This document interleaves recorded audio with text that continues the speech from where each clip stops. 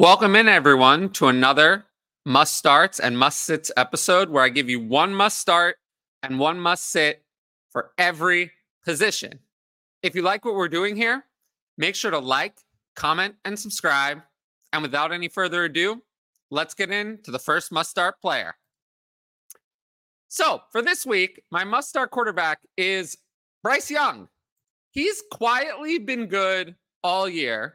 And this is a tough week for quarterback matchups. A lot of injured quarterbacks as well. So he's got a 64.3% completion percentage, 7 touchdowns, 4 interceptions, 200 yards a game. Nothing about that is super impressive, but it's not bad, unlike the next quarterback we'll get to. The Colts are an easy matchup for him to go up against. And he looked a lot better last week when Frank Reich gave up the play calling duties. So for all of those reasons, I have him quarterback 12. I think he's a solid start in a rough week for quarterback streamers.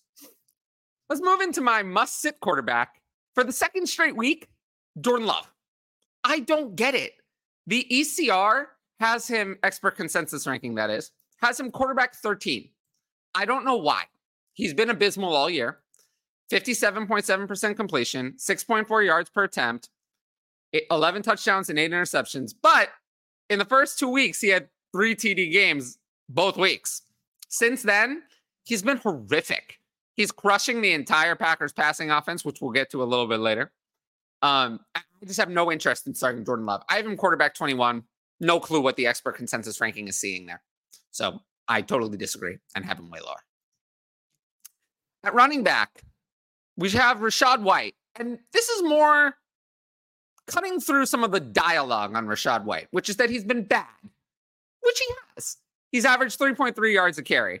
He's just looked bad. He's not it. But that doesn't matter because he's had a 70% snap share in every game, and he's had 30 targets in 7 games. He's caught 29 of those. We're averaging over 4 receptions a game, 233 receiving yards, over 30 receiving yards a game. He's getting all the snaps. He's getting receiving work. And even though he hasn't played well, it doesn't matter. Volume at running back is what matters. He's a must play. I have him RB15 in PPR. Can't sit Rachaad White. Next one, a pair of must sit running backs, D'Onta Foreman and Roschon Johnson. Unfortunately, the Bears offense under Tyson Bagent is not what it is under Justin Fields. There's just not as much yardage to go around, not as much scoring. So these two, they're splitting work. In week 8, we had 32% of snaps for D'Onta Foreman, 36% for Roschon Johnson, and 27% for Darrynton Evans, who scored the 1 touchdown among the 3 running backs. Foreman had the most carries, but only had 1 catch. Johnson had 6 carries and 3 catches. So the problem is that if Evans is going to get this 27% role, there is not going to be a way to play either Foreman or Johnson. If I had to choose one, I would prefer Johnson because I think he's the younger player. Foreman was a healthy scratch for a while. Johnson looks like he's kind of coming on, and maybe this will be his breakout week.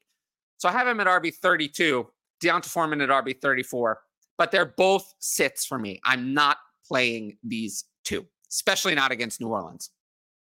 Moving into wide receiver. Must start wide receiver. Demario Douglas. I think this is the time. Kendrick Bourne, torn ACL. He's out, obviously. Devontae Parker, concussion. He's out this week.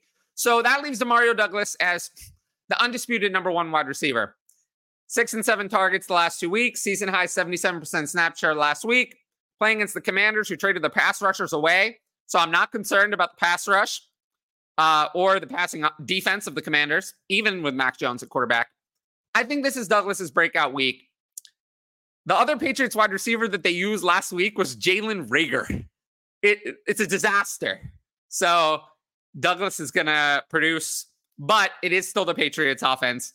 We see that they're a dumpster fire all the time. So I have Douglas at wide receiver 36. That means that in most situations, he's a start.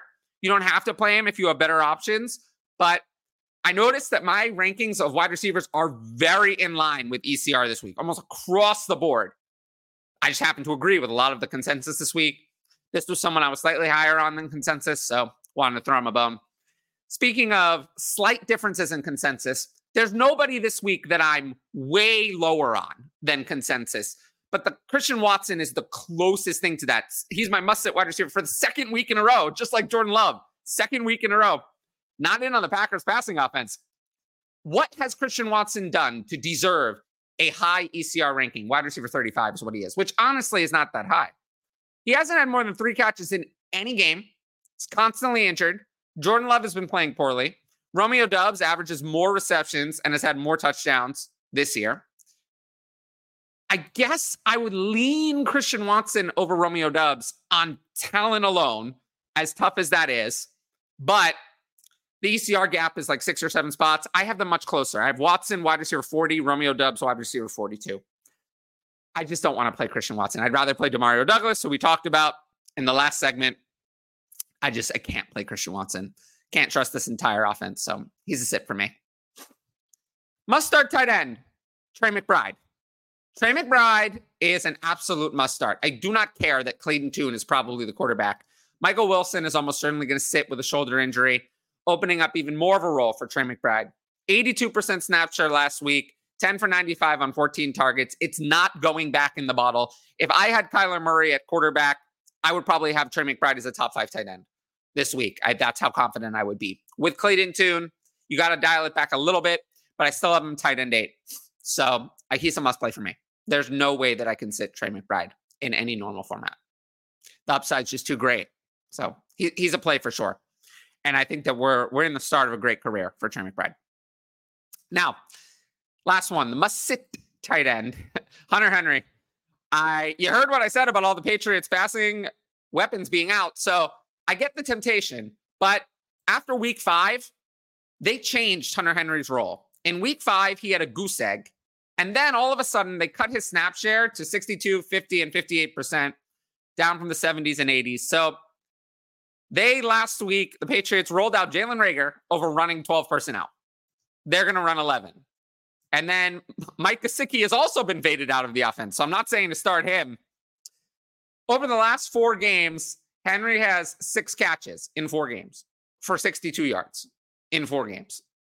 You cannot play Hunter Henry. He's my tight end 22 this week. ECR has him at tight end 16. I'm completely out on Hunter Henry. Like I said, the Patriots look to be moving away from their tight ends. So he's a must sit for me, even with the injuries. So I appreciate everyone for watching so far. If you liked the video, make sure to like, comment, and subscribe. And of course, patreon.com/fantasy advice, my Patreon, which is where you can ask advanced questions for the video. I have 8 of them today. So we're going to jump into the next segment where we answer the Patreon questions. Start with the first one. Did Quentin Johnston have a mini breakout? I would say yes, but I need to see more than one game from Quentin Johnston to say that he's breaking out. He's been so disappointing all year. But I do like some positive signs, and I'm hoping that we continue the strong play moving forward. Can we trust Javonte Williams as an RB1 moving forward? He had 30 touches last week, 27 carries, I think 3 receptions. So if that's the workload, yeah, he's an RB1. Is Will Levis a sell high? What for? Like, if it's not a 24 first in Superflex and Dynasty, then he's not a sell high. So I'm not so confident about the long-term talent of Will Levis. So I get the impetus to sell him. But as always, you can't just give him away. So quarterbacks in Superflex are valuable. He has a lot of upside. So I wouldn't just trash Will Levis. But yeah, if you can get 2 firsts, then of course. You can get like a first and Christian Kirk. Sure. Something like that. What's the worst kind of trades you can make as a contender and a rebuilder? Well, as a rebuilder, the worst kind of trades are buying running backs in Dynasty. You don't want to buy running backs in a rebuild. Running backs get hurt, then they lose value, and then you're riding that into the ground as a rebuilder. So as a rebuilder, no buying running backs. As a contender, overpaying for contending assets, like it's fine to buy Adam Thielen, but you're not going to pay a first for Adam Thielen. It's fine to buy Keenan Allen, but you're not going to pay a first plus for Keenan Allen. You just have to be judicious with your expenditures. Don't overpay. Because if you overpay and then it doesn't work out, you're going to really have trouble moving forward from that. That's the thing. So just don't overpay. Who's been the fantasy MVP of the first 8 weeks, and who will be the second half MVP? I mean, honestly, I feel like Tyreek Hill has to be the MVP of the first 8 weeks. It's either him or Christian McCaffrey. Those are the two. They have been beyond dominant. They've been league winners. I mean, they were drafted to be, and they've been league winners. In terms of someone who was kind of drafted outside, I mean, Puka Nacua. Puka Nacua was worth nothing, and he's been amazing. So if you're including cost into account, Puka Nacua would probably be the name. Who will be the second half MVP? A good question. Javonte Williams, who was mentioned earlier, is a great name. AJ Brown, potentially. He's been coming on so strong. Kyler Murray, if he comes back and is like really, really amazing, would be a candidate. Dalton Kincaid. I have him at tight end 3 this week, and I think we're seeing the rise to superstardom for Dalton Kincaid. So those are a few names. So I put this question on there because I just thought it was interesting. Teach us we don't like failure, we hate failure, blah, blah, blah. It's one of your best quotes. Tell us why we should still believe in Elijah Moore. Isn't he a failure? I don't know where I ever said you should believe in Elijah Moore. So this question, I believe, came from the idea of someone, I think you asked me, would you drop Elijah Moore for like Pierre Strong or something? And the answer is no. Or maybe it was Aiden O'Connell. And the answer is still no. Because, yeah, I don't believe in Elijah Moore. But you still rank him somewhere. I mean, he still ranks somewhere. So just because I don't like him doesn't mean that I'm going to drop him. I don't believe in Treylon Burks either, but I'm not going to drop him. Like, he still has value. So, yes, I'm trying to sell these guys who are failures. But a lot of times, and this comes up with Start Sit or any other question, people ask me player X versus player Y. And when I choose player X, they just assume that I hate player Y. All that answer says is that I prefer player X. It says nothing about my opinion about player Y. So, yeah, just keep that in mind. Speaking of Aiden O'Connell, what is my take on Aiden O'Connell? Was he good in college? He looked good in preseason, but bad in his only start during the season. I don't think Aiden O'Connell is good. I don't think Aiden O'Connell is going to be the Raiders' long-term starter. I don't see anything with Aiden O'Connell. He's going to start the rest of the year. I think he'll force feed Davante Adams, which will be good for Davante Adams. I think he'll take away from Jacoby Myers. And I think that's my main take on Aiden O'Connell. One fantasy take you hit on. What lessons can people take from it going forward? What fantasy take you whiffed on? Any lessons learned going forward? The fantasy take I hit on, I mean, the people, when I said that Tony Pollard being the RB1 overall was crazy, it was crazy. And I guess I hit on that. What lessons can people learn from that? Don't extrapolate rate stats over a full season. Tony Pollard was never going to hold up to all the work. And also another lesson to learn from that is even if you can't name who the other person is that's going to get carries, someone else is going to get carries. It happened to be Rico Dowdle. We thought it was going to be Malik Davis. Some people thought it would be Ronald Jones. Some people thought it would be Rico Dowdle, and there were other players. Deuce Vaughn. Some people thought it would be Deuce Vaughn. It was always going to be someone. But just because you couldn't identify who it was, who the RB2 was, doesn't mean that there's not going to be an RB2.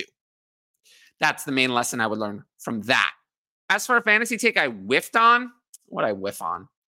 Oh, probably Alvin Kamara. I guess I just didn't really believe that Alvin Kamara still had it. And he does. So, lesson to be learned. Talented players sometimes, really talented players sometimes beat the age odds.